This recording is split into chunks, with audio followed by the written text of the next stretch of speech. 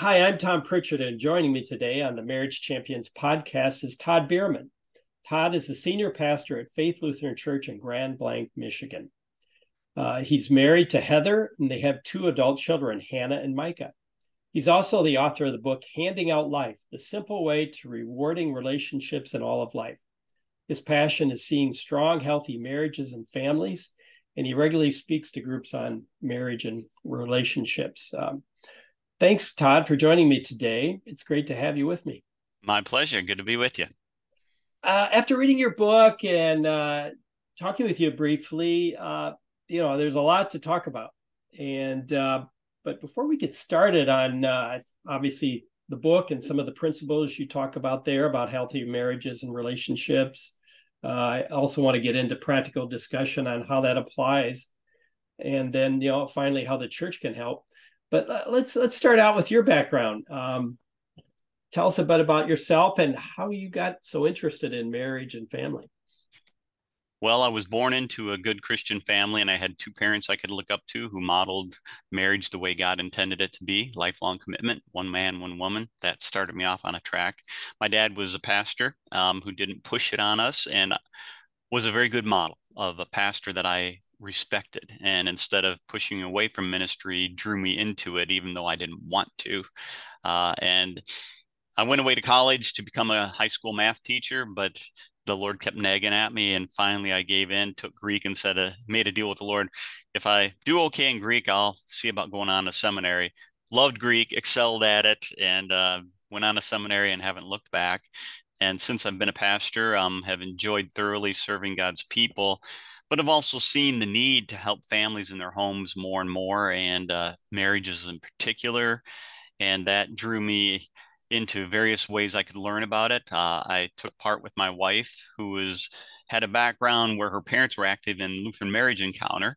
And we went on a weekend with Lutheran Marriage Encounter and really were blessed by that. And actually worked our way up and became a presenting couple for Lutheran Marriage Encounter for a few years. Enjoyed it thoroughly, but it conflicted a lot with my Sunday responsibilities and some other things. I developed some material in conjunction with the Lutheran Church Missouri Synod to help with marriages and families, and they were supportive, said, here's our resources, take what we have and go with it, because no one here is doing a lot right now with it. And that developed into marriage seminars, Marriage in God's Way, that my wife and I started to lead locally, internationally. We worked a lot with Lutheran Hour Ministries internationally and traveled in particular at first to Guatemala, Paraguay, Panama, Peru, et cetera, Central South America. Then it expanded also to South Africa and Ethiopia. And as it's grown, it was well received and grew in the United States at the same time. And I just found this conflict of time, of course, how to do it all. But it then drew me also into connection with Ben Freudenberg and the people at Concordia Center for the Family, which was very focused on strong, healthy marriages and families. And in that partnership with them, it kept growing to the point where I was working with Ben and traveled to Ethiopia with him a couple times, and a team to build up the Ethiopian Evangelical Church Mekane Yesu, where we had a great connection training pastors and leaders there in that body that's approaching 11 million members now. And they loved my book and were using it, and they wanted permission to translate, so we granted them that permission. So now my book is in Amharic, Oromo, and is in about 10,000 pastors' homes in Ethiopia. And it's also been translated into Russian and let's see, Spanish and Arabic and a few others that have translated much of that. So it's finding a wide reading throughout the world in spite of what I ever dreamed of when I wrote the material down. I did that in conjunction with my Doctor of Ministry degree that I finished in 2012 from Concordia Theological Seminary in Fort Wayne, Indiana. And it was something that was well received here locally, but also internationally. And so I said, Lord, you just use it as you wish.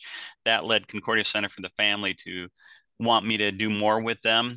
And I am now working with them 10 hours a week on the side while I'm working as a senior pastor, as their development director in the area of vision casting among churches here in the United States in particular. And that's been putting me in association also closely with Concordia Seminary in St. Louis, where I graduated, and with leaders in our synod as well, to focus on really building up family discipleship where marriages are strong and they help families grow in his way. Great.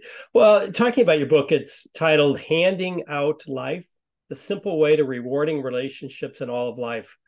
I guess the question is, what is the simple way of rewarding relationships, or to rewarding relationships? Well, you go to the one who made it, and the one who designed marriage is God himself. And that's pretty well laid out in Genesis, where we see at the very beginning, he made Adam and brought to him Eve and said, a man will leave his mother and father to become one and hold fast to his wife to become one flesh. And that passage is just pivotal to me. And I was really put onto it when I read the book by Trobish, I Married You. And Trobish did a great job of laying out this triangle of the three elements: leave, cleave, become one flesh, from that passage in Genesis 2:24. But as I looked at it and really delved into it, it led me to a deeper understanding, even more so of that it has these three key principles of love that can translate into any relationship. Of leaving is self-sacrifice, cleaving is unconditional commitment, and the two become one flesh. It's the physical incarnational care that you have for another. And all of those are reflective of Christ and his bride, the church, as Paul points out clearly in Ephesians 5. And that passage is so central, I believe, because what I looked at is it was given by God the Father when he created the world, and it was there in place before the fall as the foundation of society, really, before the fall, of how a good society works. And then it was reiterated by Christ himself when he was here on earth in the flesh, saying, this is the same thing. Have you not heard that from the beginning? That's how it was. There shouldn't be divorce. It's not part of God's plan. This is the way it should be. And then it was reiterated by St. Paul in Ephesians 5 under inspiration of the Holy Spirit, saying, in the new era of the new creation, the church period, now that Christ has risen and is victorious, it's still the same thing. This is still the core to our life as the church and for society as a whole. And he repeats the same thing. And in fact, in Ephesians 5, he goes on and says, this is a profound mystery. It reflects the gospel that God would love us so much that that's the way Jesus loves us, as the perfect husband. And so it's the summation of the gospel incarnate in a man, Jesus, who loved us that way, sacrificially, unconditionally, incarnationally. And it's the way that marriages can prosper as well when they reflect that. And it gives us our purpose to reflect Christ and his bride.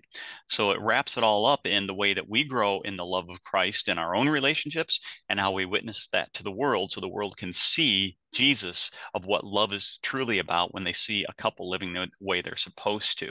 And it also blesses the children and others in the family in particular. As children grow in a home where they see mother and father doing that, then they can follow the love of Christ by seeing it lived out in their own home. So that model of sacrificial, unconditional, incarnational is the simple way to rewarding relationships if you can practice it.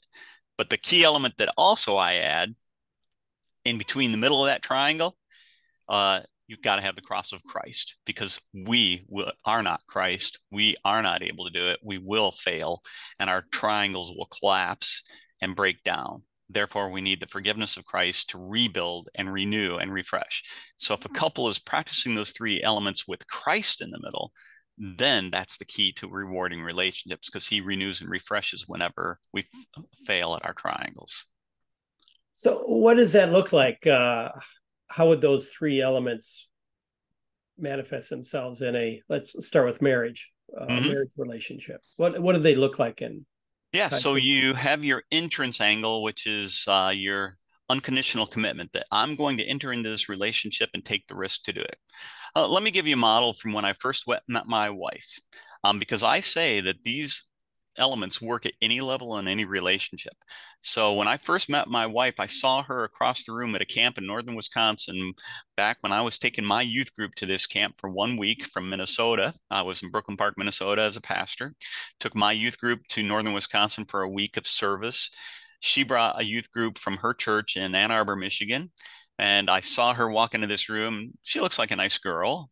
And I said, I'm going to make a choice, an unconditional choice, that I'm going to go over and say hello, which is stepping out of my comfort zone to choose to go into her realm and make that choice to go to her. And I said, even if she shoots me down and gives me the cold shoulder, I'm choosing to step into that. And then I said, I will sacrifice my own selfishness in that I'm going to go to her and I'm going to humble myself and not just try to stay where it's safe and secure on my side of the room. I'm going to go to her and I'm going to just offer, hey, hi, this is who I am. And nice to meet you. And what's your name? That's a risk sacrifice because she could, again, put me down. And it was also a physical step towards her, physically moving towards her to be in her presence. And so it was that physical move. At that point, it was the beginning of a small triangle where all three pieces were present. I chose to go towards her, moved into that angle, physically moving toward her, and sacrificing my comfort to go out of my comfort zone to go reach to her. And thankfully, she welcomed that, and our triangle grew a tiny bit that day because she then reached back and chose to say hello and offer her name and to sacrifice her comfort of, do I open up to this guy who I don't even know? And she did. And then physically to reach out her hand and shake my hand in return when I reached my hand. And so that physical touch of first contact, which was starting to build a triangle of relationship. And it grew through that week so that by the end of that week, we actually had talked about a lot of things and through conversation that we didn't expect, but it led to the foundation by the end of that week. I felt that this girl has Christ and all the pieces of this triangle growing the way God intended. I thought for sure that's the girl I'm going to marry. And she kind of had that work in her heart already by the end of that week. And it just developed then for the next 3 years where we built the triangle, where we would see each other occasionally. She was still in Michigan. I was in Minnesota, but we would build the physical part occasionally just by seeing each other, spending time together. And when you do the triangle right, it's building it slowly and patiently so that the ultimate triangle is in marriage, where you have the total sacrifice of self to unite to another person. You give up the comfort of mom and dad. Home is no longer where they are, it's where your spouse is. You choose to work at it unconditionally, no matter what. I'm not going back. And on my wedding day, I pledge that there's no going out of this. There is no divorce. It's not an option. And I'm committed physically to this relationship to care for the well being of the other person, which expresses itself ultimately in the sexual union of one man, one woman becoming one flesh. That's to be then the culmination of marriage. And so you build towards that, though, with not jumping ahead to any angle at the not to that one flesh until the very end. And it works pretty well. And I found that it worked great in my own example, and it's worked for others that I've counseled with as well. So that's kind of the idea of the triangle. Well, you also, well, I think we'll come back to that. Also, another concept you talked about the thumbs up or the Yep. hand image. Talk about that a little bit. Well, and that's how this triangle plays out in practical life. You say, okay, yeah, that's a great idea, but how do I do it with all the relationships I have? And what comes first? What's next? And this is something that I took off on my own as I was putting these pieces together that I developed from other places. And it's the illustration of the hand. I liked it with the triangle. I use my hands to make a triangle, always touching my four tips of my forefingers and my thumb tips together and make a triangle. And people can see that and they grasp it. That works well internationally. Then I said, we also have to have our priorities straight as to what relationships are most important. And so I always say thumbs up to Christ. Jesus is our number one relationship. And so you put your thumb up to him and you have to put him above all other things. First commandment talk right there. But you are the palm of the hand, and Christ loves you and claimed you in holy baptism, makes you his own, and you're his child. He loves you and covers you with his grace so the thumb can cover the palm of the hand. But then he works through you to pass along his love to the people in your life, which is represented by all the fingers on your hand. Your number one relationship after Christ comes from that passage we just looked at, Genesis 2. Man will leave his mother and father and hold fast to his wife. Wife is number one. Spouse is number one relationship after Christ. And the mother and father you've left, they come next in that next finger. You don't forget about them, but they are second in prioritization, where you have a strong relationship with your spouse. It gives you a strong, loving relationship so that then you have love to pass on to your parents and to then take care of them and be the caregiver back to your parents as they were for you when you were younger. You do it for them as you grow older because you have a strong, healthy, loving relationship in God's way. And so your parents then come in that next prioritization level. And your children also come at that next level because you are training them to leave you.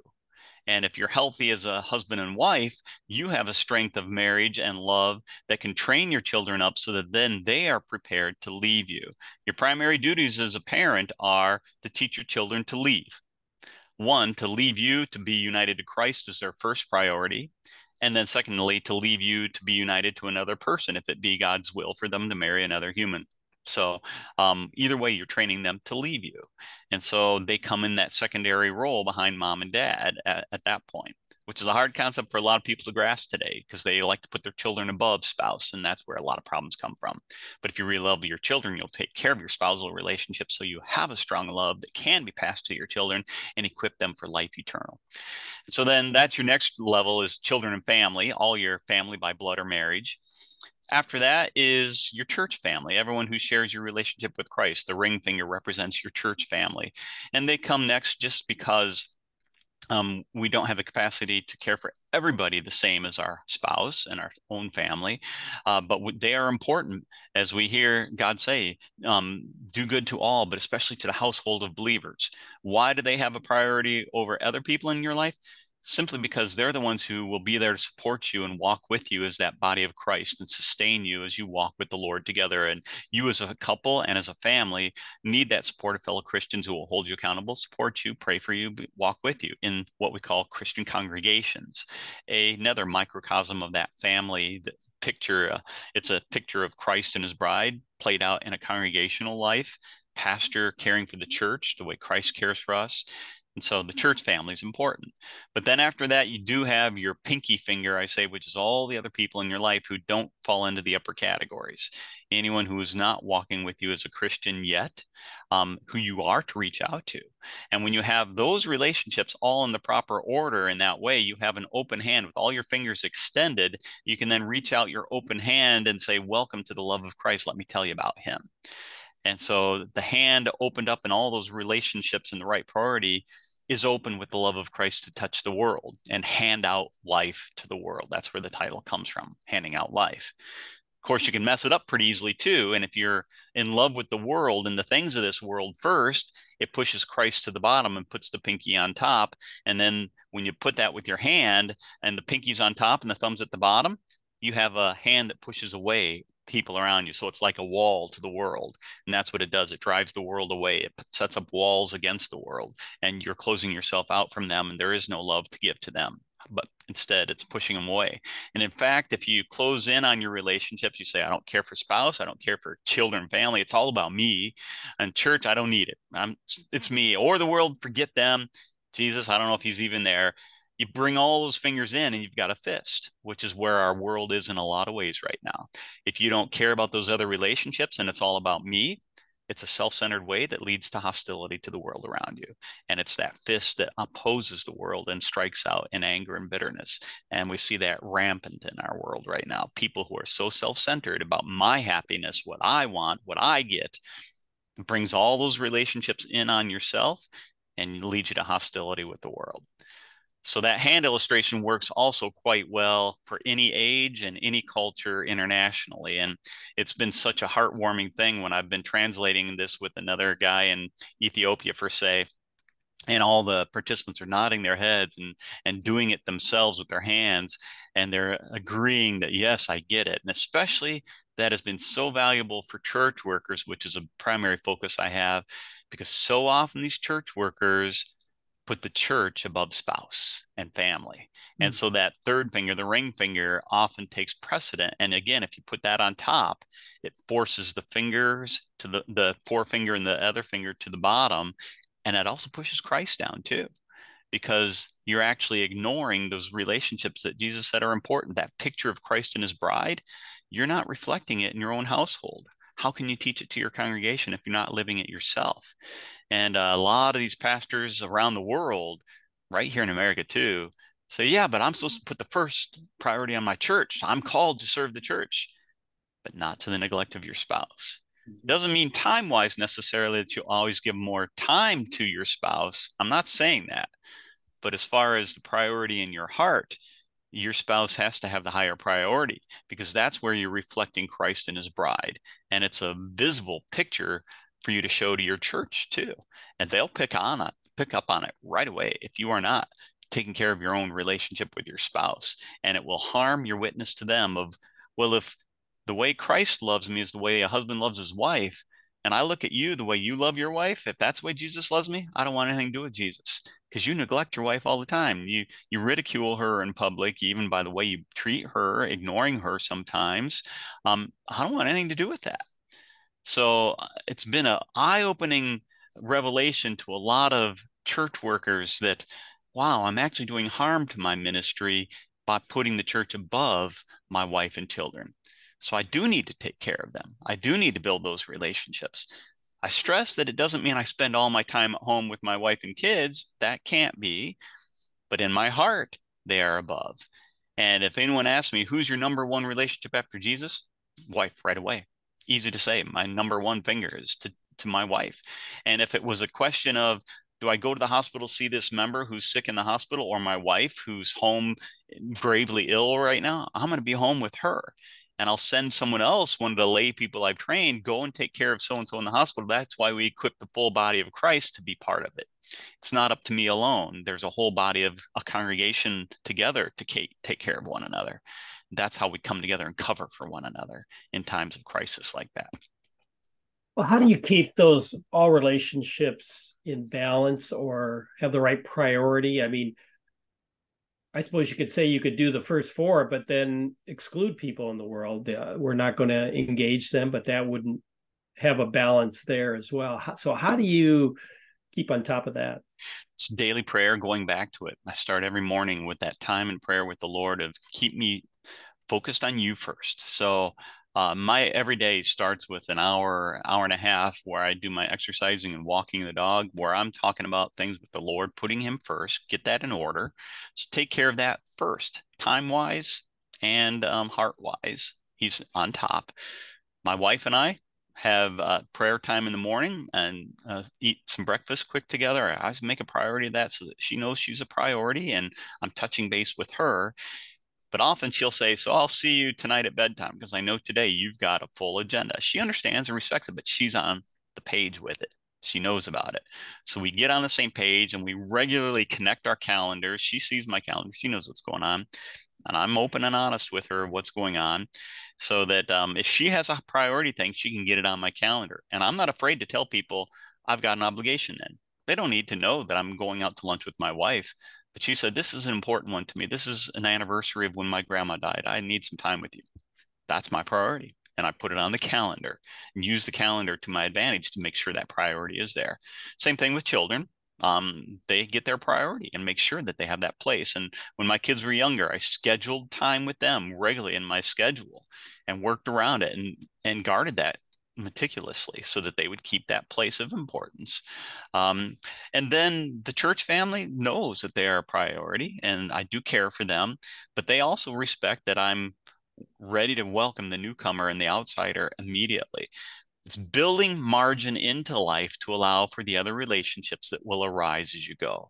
That's one of my mantras too, is building margin into your life so you have time for the relationships that Jesus brings across your plate that you didn't plan on.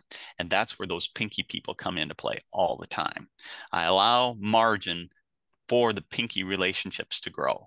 So every day I tell people, hey, if we're not in anything serious here and we're having a meeting out at lunch together and I see this person across the room who I just see, the Lord's telling me I got to go talk to him. They know I'm going to get up and go talk to him probably if it's nothing urgent that we're dealing with. That's part of our priority. And it works out very well where we see we're living what we're talking about of handing out life.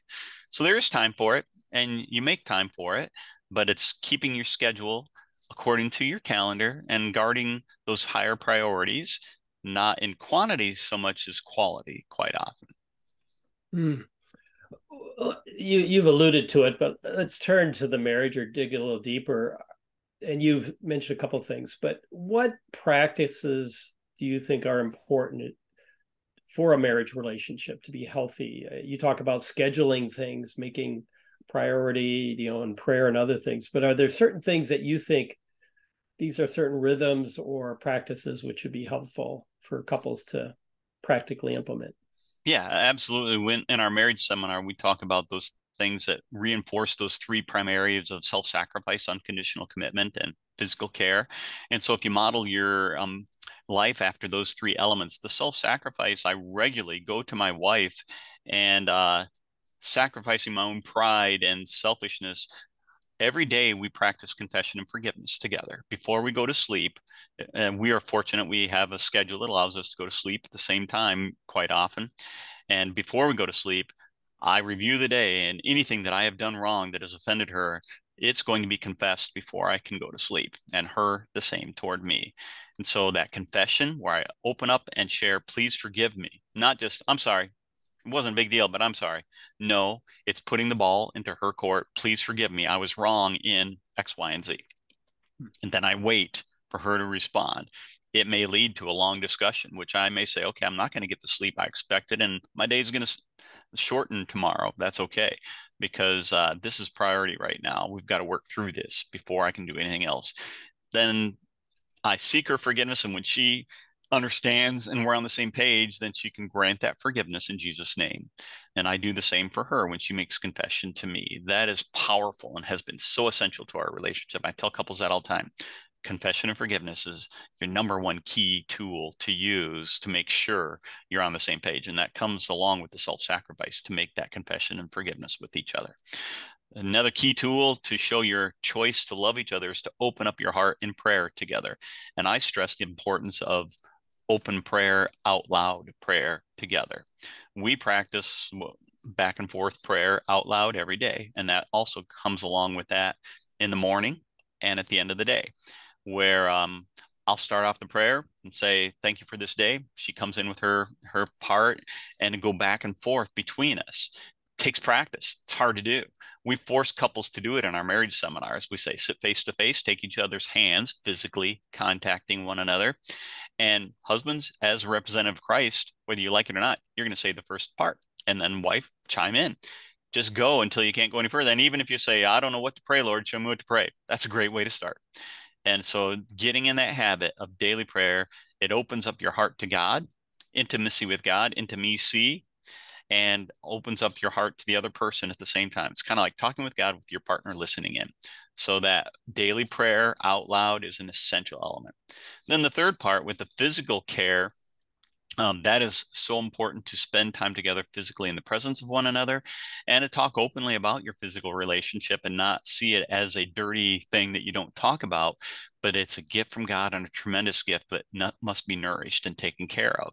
And ultimately, there should be that goal of sexual intimacy between a husband and wife that takes work, communication, but you talk about it. And we give lots of tools when we do our seminars of lead questions. So we have a whole page that they go through in our seminar that then we encourage them to talk about privately together of what it takes to have a close, intimate physical relationship. So those are key elements right there, following the model of the triangle. What about date nights? Do you plan time together where you're just together, or how does? Absolutely. Everyone knows that I have a regular date night with my wife. The church knows it's on my calendar, and they respect that for the most part. When we had younger kids, the kids knew it too. It started out with couch time when they were toddlers, 10 minutes, mom and dad. We don't care if you're climbing on our heads and running around the room screaming. We're not going to turn and look at you because it's mom and dad time. So it's establishing that priority, mom and dad. Kids learned it, and they came to respect it.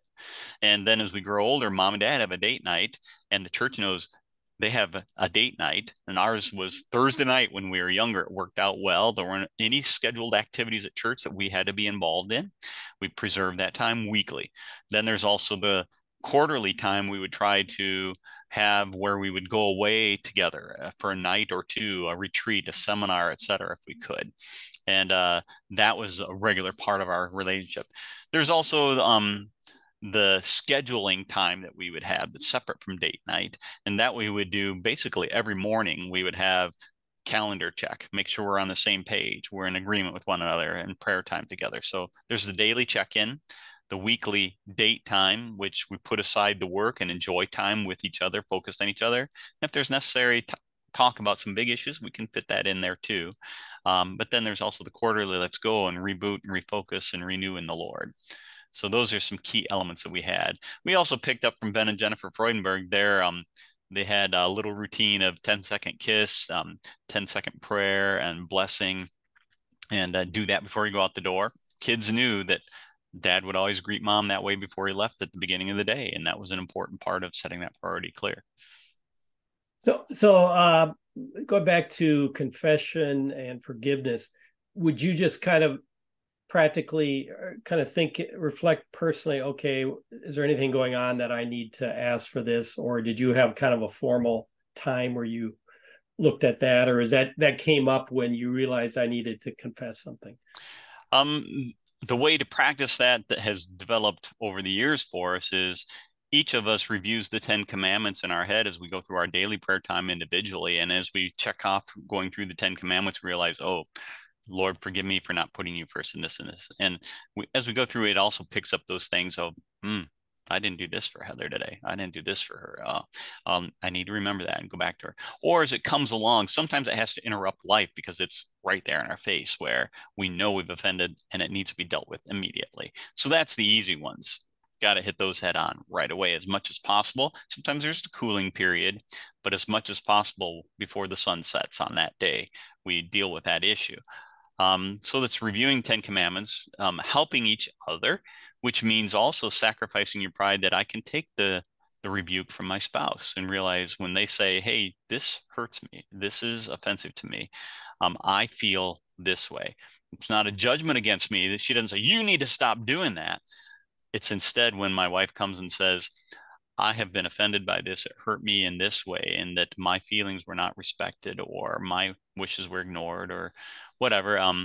So that helps. And I've learned to understand that I need to listen to this and humble myself and see where I have come up short. And then I offer my forgiveness. So. Okay. And then the prayer time, do you say you do that in the morning and the evening together? Do you have kind of a just thank the Lord and kind of go pray what comes to mind, or do you have a more of a process to that? We built it into the life with the kids where we modeled it together and it worked very well. The acts outline we like to use: adoration, confession, thanksgiving, supplication to the Lord. And where we would do that, each of us in the family would take our turn. And so I would start off as father in the family and praise you, God, and I ask you to forgive me for this today. Forgive me for hurting so-and-so, for doing this, for the things I neglected. But I thank you that you have blessed me this day with this and this and this. And now help me. I've got this tomorrow, etc. So right there, I just covered all four in about 20 seconds. I could do it. And the kids learned that same model. And it worked very well throughout the child rearing years.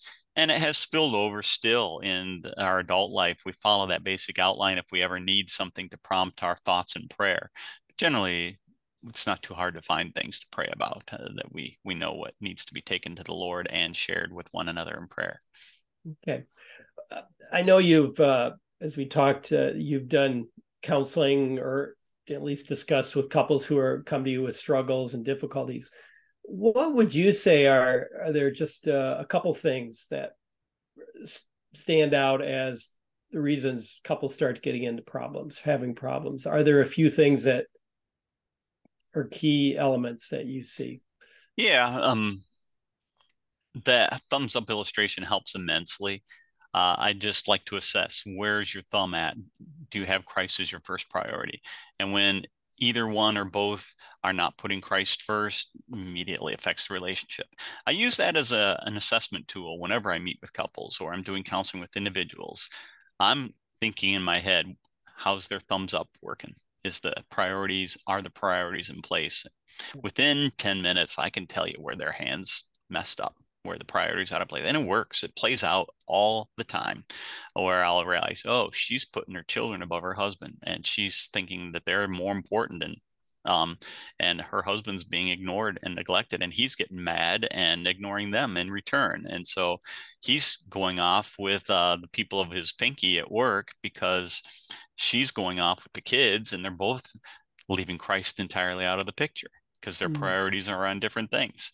Then I can talk it through with them and help them to see that perspective and lead them to confession, forgiveness. So that's been a huge tool that has worked very well in assessment of where things are missing. It's the selfishness that creeps in. Root cause, sin. It's about me, what I want, what makes me happy. We hear that mantra from the world all the time. What makes you happy? It's all about you. Whatever, have it your way. What makes you feel good? Sexual relationships. What makes you happy? What makes you feel good? Express yourself any way you want to. It destroys the way God intended, where true love is based on giving up what I want for the good of the other person and committing to that other person. So, Mm-hmm.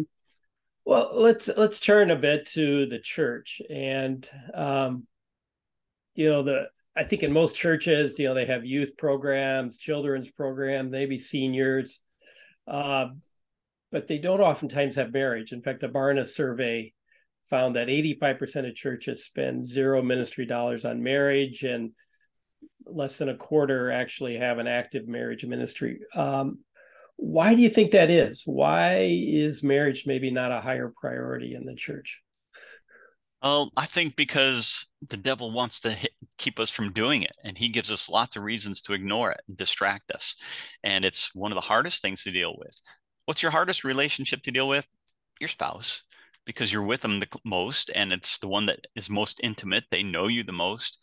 So, also in a church family, marriages are one of the hardest ones to deal with because they're so fraught with touchy subjects. And the church, I'd rather ignore this couple that we know is living together and they're not married, and we don't want to tread on their toes because that will offend that key family or whatever. And we are scared to touch on that area because it's so tender. And it also moves into the whole realm that's so popular today with same-sex identity and all the different aberrations of what marriage is supposed to be. You're speaking against something that's very volatile in the eyes of people in our world because it's so precious to us. The devil knows that that's where we're vulnerable, and he builds on that and says it's your identity. It's what makes you happy, and no one has a right to tell you what you should do to make you happy. And the church has grown scared to say anything because they don't want to upset those people when they have a different view on it that is very self-centered. But the church needs to courageously stand up and say, no, it's not right. It's not the way God designed it. It's not the way he intended it. Jesus had to rebuke those Pharisees and Sadducees who came to him. Hey, Moses allowed us to get a certificate of divorce. What do you say? No, that's not right. It's not the way it's supposed to be. Divorce is not an option. That wasn't real popular. We know how the Pharisees and Sadducees liked Jesus for saying such things. And we expect it in the church today too. I work with couples that come in and say, we want this and this and this. I said, do you think that's what God intended? And it will be unpopular sometimes. And it is hard to say it. But if we stress it, it's pays off in the long term immensely, especially for the generations that are watching, the next generations. Mm-hmm. One thought at least my thoughts on what I see sometimes happening in churches is pastors are obviously key. They're the leader of the church, and sometimes they're the gatekeeper into the church for Mm. programs and ministries. And I've wondered oftentimes if pastors are so busy and to see marriage as a maybe starting another ministry, they say I'm already got my hands full. They're maybe a bit afraid of controversy, as you mentioned. Mm-hmm. Maybe they don't know what to do, and I wonder also if, and some have told me that many, just like all of us, we all have struggles in our marriage and challenges, but pastors do as well, and yet Yeah, they don't feel like I can how can I promote the glories of marriage if my own marriage is? Maybe talk exactly. to that in your perspective on that. Oh, absolutely. You're right on track with that. And we teach that as we've done seminars around the world, and as I've worked with Concordia Center for the Family. That's a big mantra we have: is it starts with you.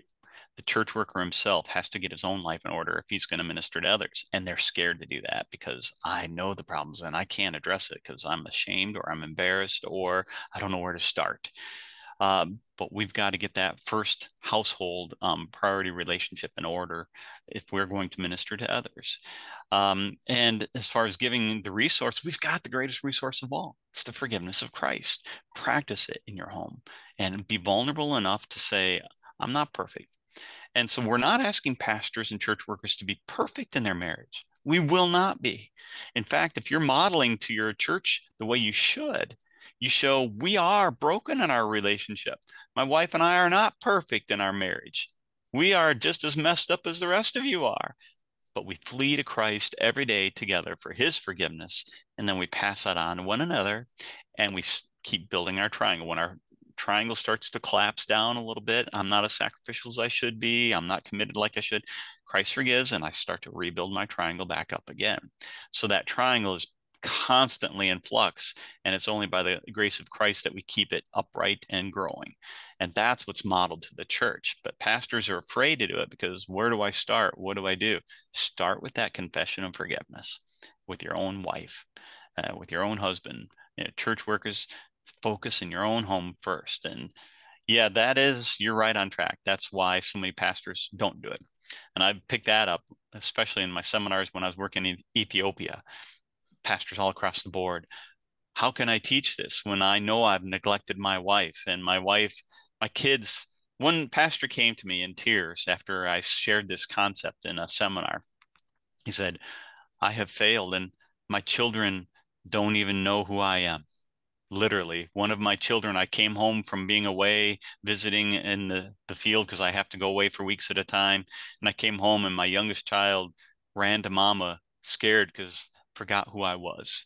And all and I just feel so convicted for that. I am so wrong. And I need to put my family higher. And I will start with that, and that conviction that to be vulnerable with Christ.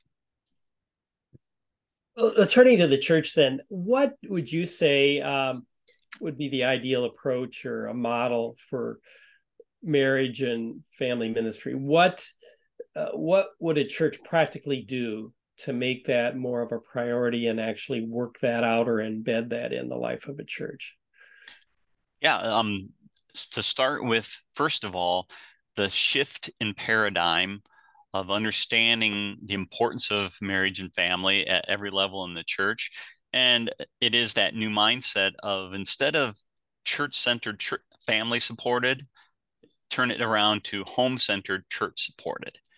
And Ben Freudenberg talked a lot about this in his family-friendly church model that he presented in the past. And it's a great concept because if we're so many times the church of the past has been church centered, home supported, that you come here and we'll take care of you, we'll raise your kids, we'll bring up little Christians, we'll do it all for you. It doesn't work. It's impossible. Who's with those kids 24/7? Church maybe gets a couple hours a week to be able to shape them. That's not going to change those kids and influence them, even the marriages. Instead, you turn it around home centered. That's where the real discipleship takes place, church supported. The church will give you resources to do that. And so I go back to a teaching of what family discipleship is all about that shifts this mindset. It's family discipleship happens when it's Christ's gifts creating faith in and through families with church support. So Christ's gifts are given to the families, his word, his sacraments, his gifts that are given to create faith inside of our hearts. And then that new faith helps us to grow as a family together and then to pass that on to others around us. And the church continually supports us in that. So if the church can see itself as an equipping resource to help strengthen the families where the real discipleship takes place in the home. It's that shift in mindset first and foremost. And when that shift can happen through looking at the biblical teachings on it, looking at Matthew 28 that talks about as you're going along, make disciples, unpack that passage. I've been doing a lot of teaching on that lately. So get the basic Bible study of priority on Christ's gifts, changing the home. And after you get that shift in mindset, Here's some resources to help you retrain how your ministry can focus on the home with the support of the church.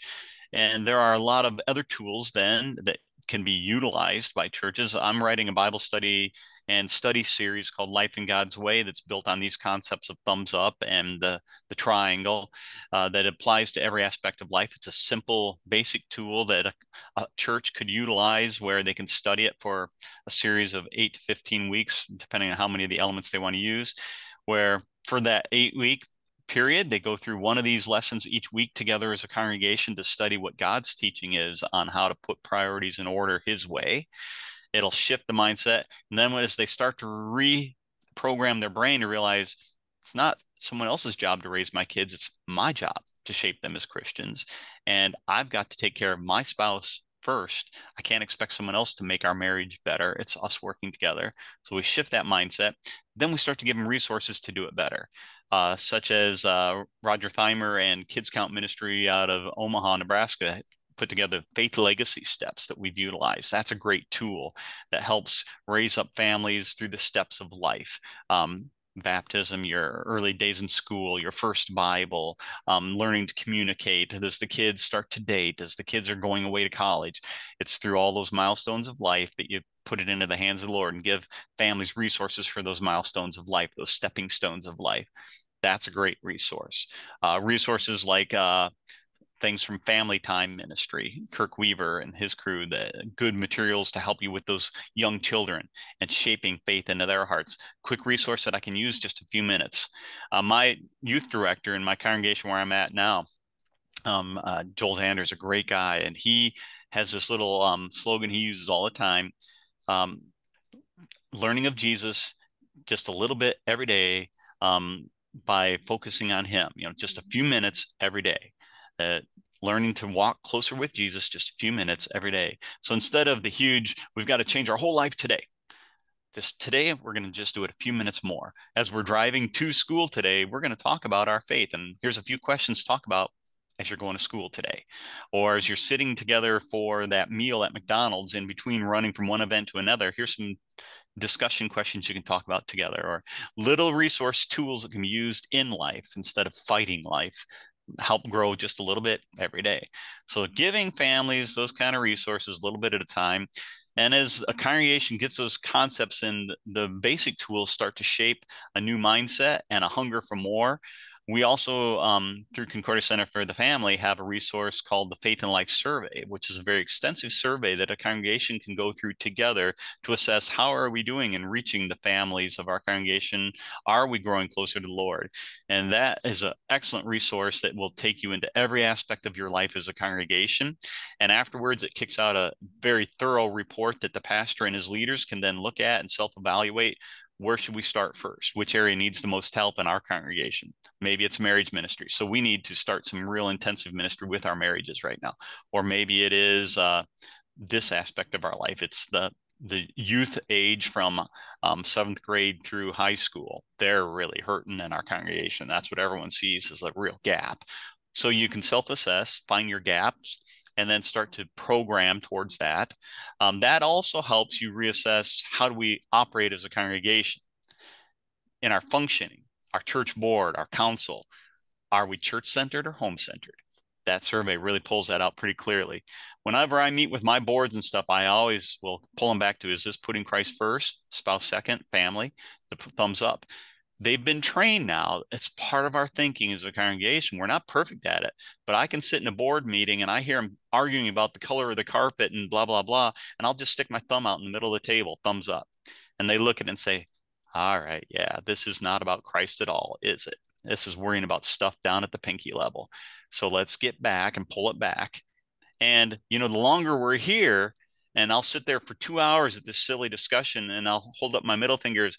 What's your spouse doing right now? Where do you think you should be right now? We've spent enough time on this. It's time to get home and be with your family.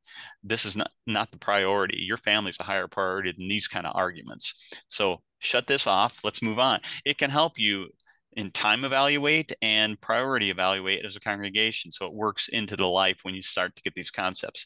So it affects every area of ministry, not just a silo of ministry. So You I've know, said way too much. Sorry, but no, you, no, that's great. It's got a lot of food for thought there. I'm just thinking, I remember one friend said to me, the words that you always hear is, we've always done it this way. mm-hmm, And how would practically things look differently if churches were firing on all cylinders on the family centered approach? Would um, Sunday school be differently? Would we do Sunday school? Would what the activities that have developed, youth programs? right. I mean, do we just continue those as they currently exist, or would they take different forms? Would new Yeah. things develop?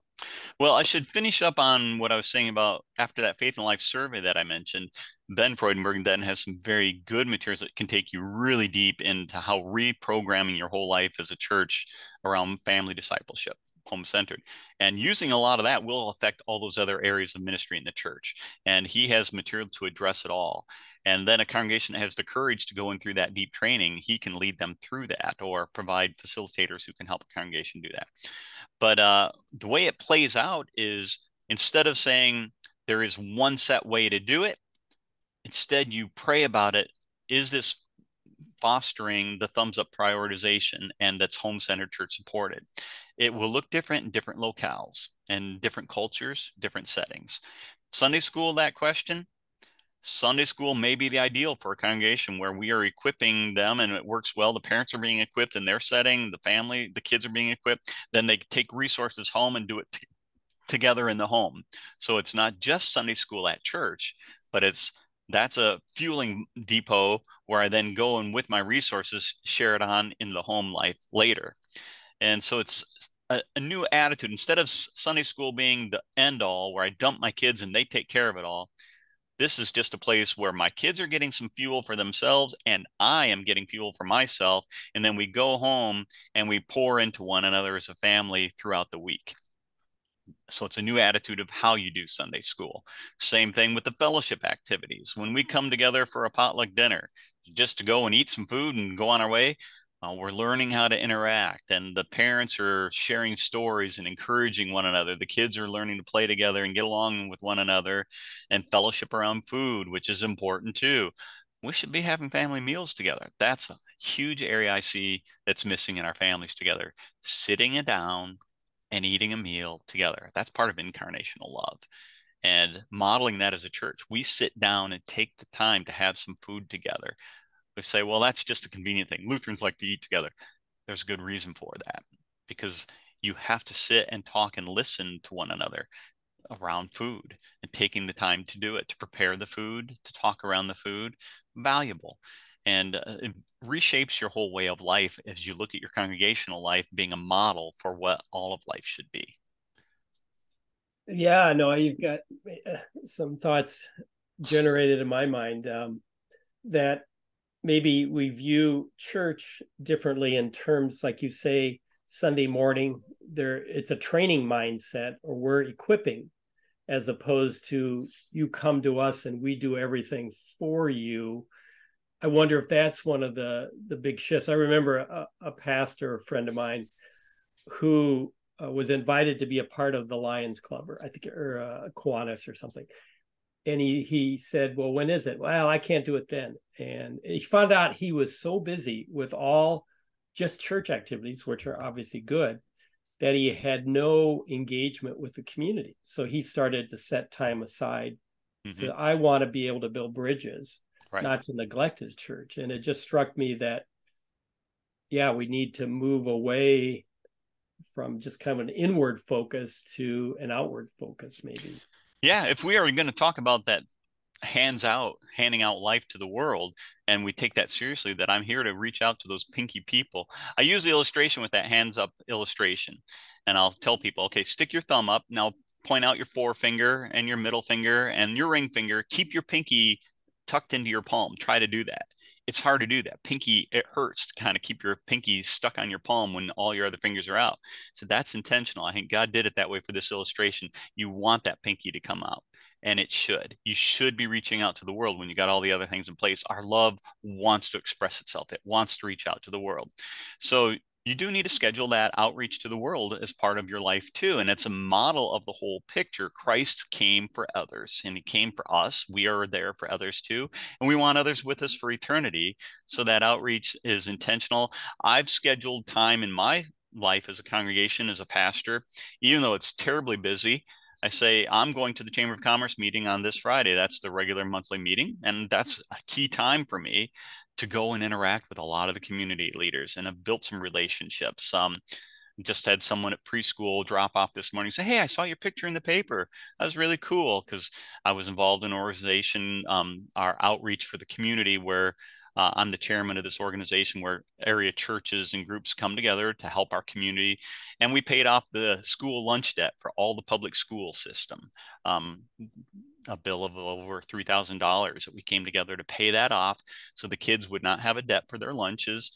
And that was an outreach to the community. They say, wow, you actually do care about people. That's pretty cool. An open door conversation. This morning at the preschool drop off, it was a family that isn't active in a church, but they saw that because they go to the school. And she said, that's really cool. And I didn't build on it and say, yeah, now you should come and learn about Jesus from me. No, I didn't jump on that, but it's building a relationship that can grow over time, and fostering that. So those community contacts. I've talked about these topics of the thumbs up at Chamber of Commerce meetings. They've invited me to be the public speaker, and I present it in a little bit different way. I don't hit it as hard, but I do say every one of you needs to evaluate your spiritual life. What's my priority? What is my thumb? For me, it is Jesus Christ. I'll be blatant about that. You've got something that's your thumb. It could be you yourself that's rolled up into that position where you are God of your life. And how's it working for you? Is it taking care of all your other relationships? If it's working right, that will spill over to your other relationships and they will work well. Are your other relationships working well? And I get those questions and I'll see people. And I did that early on in a chamber meeting, and I had a realtor in town. She came up to me later and said, how dare you get into my life like that? How did you know that those are my struggles? And I just can't believe it. And I used to go to church as a Catholic as a kid, and I haven't gone for years because I don't need that church stuff. But now you've made me feel terrible, and I got to talk about this. When are we going to lunch? And Uh, so it was confrontational. She was affected deeply, angry, but also intrigued. And I just patiently listened a lot, and it's developed over the years to a very strong relationship with this woman, who is a great Christian woman now, who joined our faith fellowship and is practicing her faith in the world. So that's a good example of putting that pinky out to the world. well, maybe go a bit deeper on that in the workplace, the marketplace. It struck me people don't go to church now. I mean, there's becoming kind of a divide, and that we need to go to them in some respects. Obviously, and like you say, inviting them to church eventually. But how does that your model play out in employee relationships? From a practical standpoint, would you say? Yeah, it's has application all across the board. In there, it's very beneficial. Um, I have a Bible study every Wednesday morning with a group of men, and we get on at 6:30. Some of them jump on while they're driving on their car to work, and they'll listen in as they're driving, chime in as they're able to. But we spend an hour together and we share our highs and lows for the first half of that time together. And a lot of it is in the workplace. I had to fire this employee who was cheating at work and or whatever. And we talk about it together. Okay, how does your faith impact that?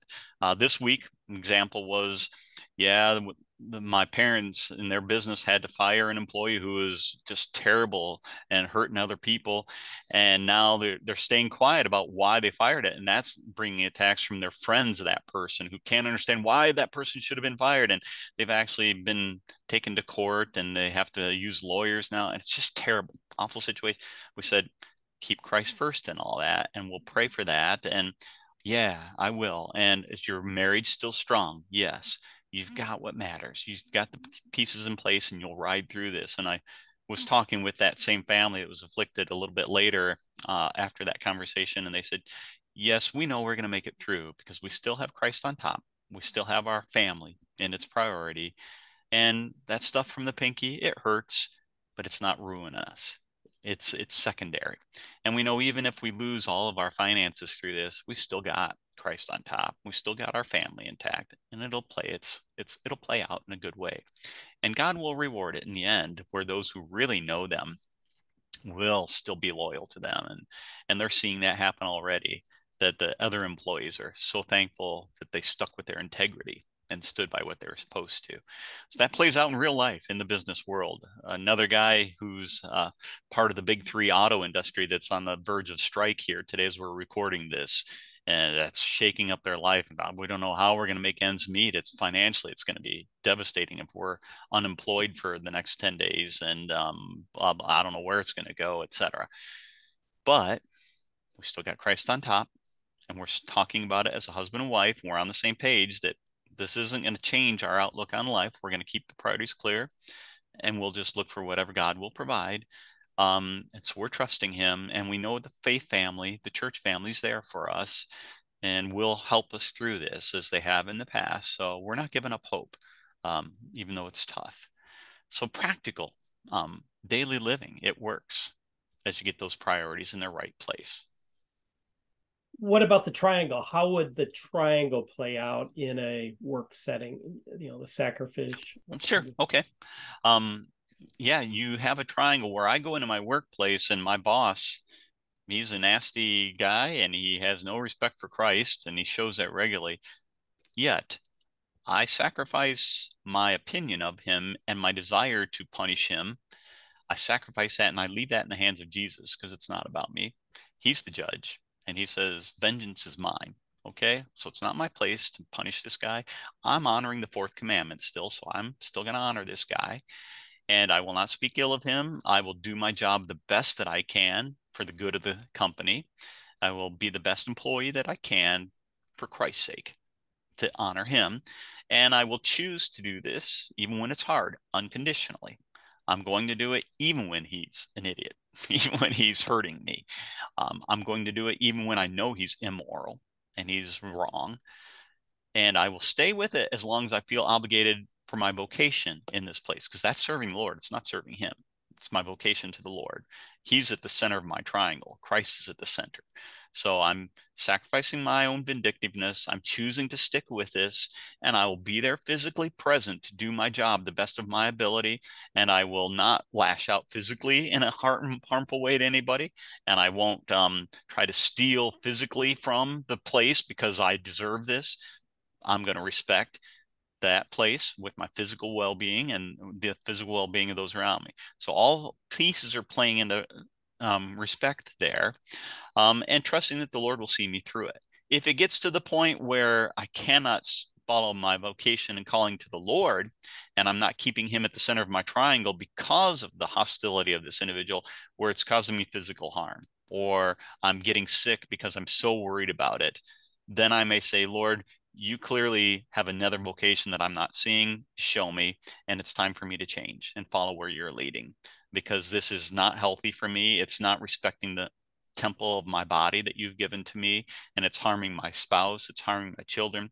And so I've got to readjust my triangle, where that person is going to shrink down in the kind of triangle I have with that person. It's going to be a smaller triangle now instead of the bigger one that it was. And I will still care for it. I will still respect that person, but that relationship is going to drop way down to a small triangle, and I'll move on to another one.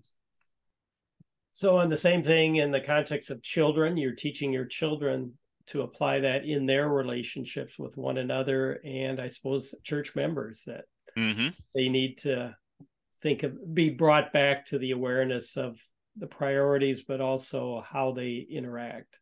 Absolutely. And children in the home, you're teaching them that all the time, in their relationship with kids at school. It's not just about you when you go to school. You are going there not just for what you get from it. You're there to be a witness for Christ and to care for those kids around you, and sacrifice your own comfort sometimes for the good of theirs. Give that kid the first place in line. Let that kid have the toy that you want to play with. Whatever. That self-sacrifice, and also choosing that I'm going to love this person even if they are dressing different from me, or if they're struggling with their identity, even if they are choosing to identify as the other sex. I'm choosing still to love them. I may not like that, I may not agree with it, but I love that person as a creature of God, and I'm learning that I will choose to care for them and be kind to them, even when I don't want to. That's huge. Kids that are in public school, the parents ask, should we go to a different school? I said, depends on what you're doing with them at home and the support system they have around them at church and with fellow Christians. If you've got a strong support system with Christ on top, you as parents caring for that child, grandparents, relatives that are praying for them, encouraging them, and some fellow Christians from the church family that are supporting them, then they're prepared with what they need to be a witness out there in the world, even at school, and you're preparing them for real life. Why take them out of that now? Are you going to take them out of the world when they're adults on their own and they've left you? You can't. They got to live in the world.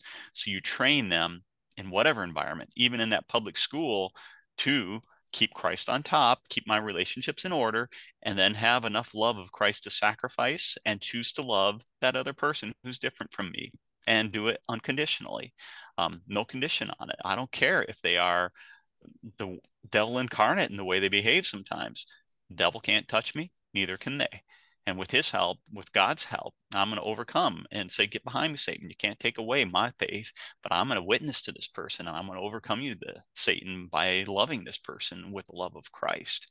And I will be kind to that person, and I will reach out my hand and shake their hand.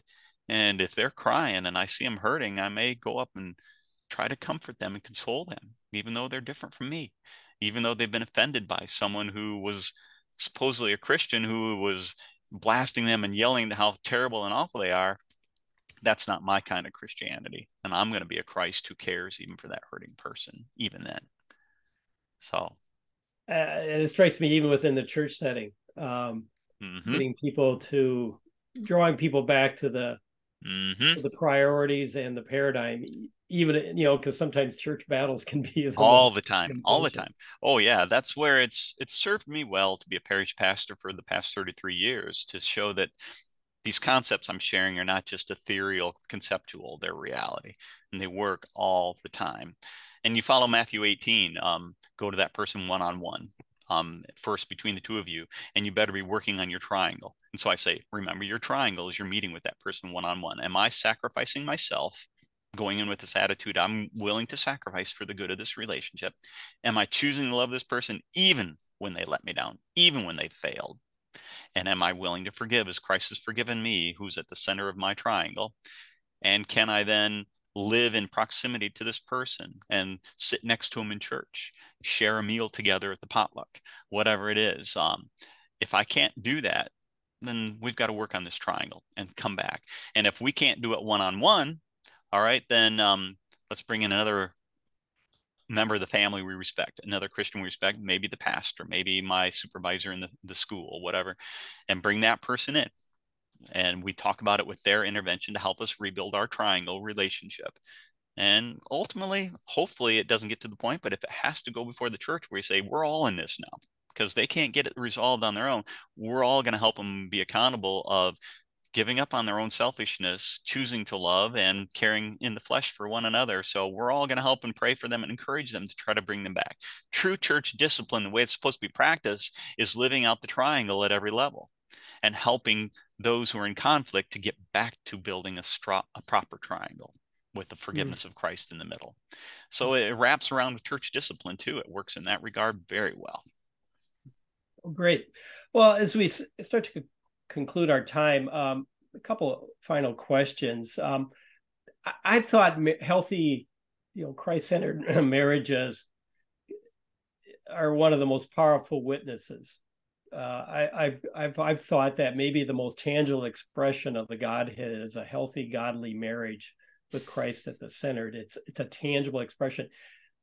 Maybe talk about that, or what are your thoughts on that? Is there something unique or dynamic about a marriage relationship that's really Christ-centered in terms of reaching the community and being a testimony? Absolutely. That's why my book is called Handing Out Life. That's what it's all about. Handing out life to those who don't yet know Christ and having that open hand of welcome to others who are beyond the reach of Christ's love at this point, but you want to welcome them into that love. It starts with a strong marriage relationship. I go back to the Ephesians 5:31-32. Man will leave his mother and father, hold fast to his wife, to become one flesh. This is a profound mystery. Talking about Christ and his bride. This is about the gospel. The mystery is not that a husband and wife can love each other. That is powerful. But the mystery is that Jesus loves us that way perfectly. It's a mystery, it goes beyond our comprehension. How can Jesus love me that much? That he was willing to sacrifice his place in heaven with the Father to come to earth, choose to love us even through the suffering and sorrow and evil of a broken world, and giving his life in flesh for us.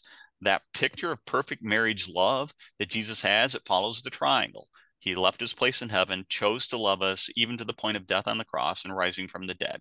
So he lived out perfect triangular love for us. And some would say, well, but he didn't have sex with the world. What do you mean? Because that isn't that trying about sex? No, I didn't say it was just about sex. It's that intimate openness of I care physically for the well-being of that. What deeper intimacy is than someone who died in our place and went through hell in our place and died the death that we deserve? That's true love, that he became one with us in the flesh. But he rose in the flesh to give us life in the flesh. And now marriages reflect that in that they are self-sacrificing. I can leave my comfort zone to go for the other. They are unconditional in their commitment. I'll go through anything, even when you mock me and hate me and crucify me. And I care for the well-being of the physical nature of the other person, where sexuality is an expression of my total openness to you and giving you everything I can so that you can have the love of Christ. That picture then is what couples can show to the world. And when the world says, why do you love your wife that way? Because Christ did it for me first. How can you put up with that kind of garbage that she gives you? Because Christ does it with me every day. He forgives me again and again. And that's just incredible. And why do you love that spouse of yours, that husband of yours, when he's an invalid and he can't even touch you? You know, where's your physical love there? I know he would give everything for me. And I sit with him and I hold his hand, and just the squeeze of his hand is enough love for me to know he loves me still. And that's that intimacy that's there. And that is such a beautiful picture for the world to see of that kind of love that is reflecting Christ and his love for us. And when you have that picture of Christ lived out in marriages, it is a witness for the world to see in a beautiful way. That's why I say the prioritization of thumbs up to Christ first, but then spouse next, because then it can be a witness to the children in my own home, to my parents, to my family. And then when that's in order, I get that witness to my congregational family, a pastor who's living it himself. Before he even speaks a word from the pulpit, the congregation will say, hey, that pastor really loves his wife and kids the way Christ does. That's a beautiful picture of the gospel in the flesh. Wow. And then when I'm speaking, it backs up what I'm living. And then I can reach out to the world. And also, I, as a pastor, when I take seriously that I'm reaching out to the community around me and having that pinky relationship with people in the world, and I'm living it, the congregation says he's serious about this thing of we are to be witnessing to the world around us. It's not just about us. And so I need to be reaching out to the world too with that love of Christ in all of my relationships with the community around me. So it's that handing out life that plays out. I say that a strong and healthy marriage and household living by that marriage principle is the greatest evangelistic resource we have for reaching the world. Seen a lot of programs through the years, Kennedy evangelism, dialogue evangelism, whatever you want to call it, where have you come to the point in your life where you know for certain if you were to die, you would go to heaven? You know, all the questions you can ask. The best lead in is your integrity in living the relationships with Christ and having a strong triangle first, and then letting people see that and tell them why you live that way and how that works for you. So instead of me judging the other person, it's letting my life be a witness to that person, and they ask, how can that be? Where that's what I did with the Chamber of Commerce meetings when I go and speak to them, or other public places I've spoken, Rotary Club, a group of lawyers I went and spoke to, and all those different settings. I was invited in because the people said, you know, this seems to work in a way that is not just for you church people, but it can work for us too. How's it work? And I say, here's what I do in my own life, my own household, with my own family, and it works and plays out. Give it a chance. I dare you to give it a try. Hmm. Well, I wonder if we have too small a vision for marriage, for Yeah, family. absolutely. And if Absolutely. people really understood what it was all about, they'd take their own responsibility more seriously as a father and as a mother. And whereas I think we've kind of maybe dumbed it down to ordinary Absolutely. details and not really shown the grandeur and the calling God has placed on us as Yeah. families. Oh, I say if we get marriage figured out and live it the way it's supposed to be, the way God intended, it's the revitalization of our congregations. It's the revitalization of the Christian church in America and the kingdom of God on earth. We want to see a new Reformation movement to change the world. We've got the word and we know what it says. It's disseminated throughout the world. Let's use that word. And what's at the heart of that word? I go back to that passage that I say, Father said it at creation, Son said it when he was here, Holy Spirit reinforced it. Man will leave his mother and father, hold fast to his wife, to become one flesh. You practice that in every aspect of your life, in personal life, congregational life, work life, everywhere you go, and self-sacrifice, choose to love, be a incarnational witness carrying in the flesh. If we do that and take it seriously and have the courage to let the Spirit do it through us, it's going to impact our world.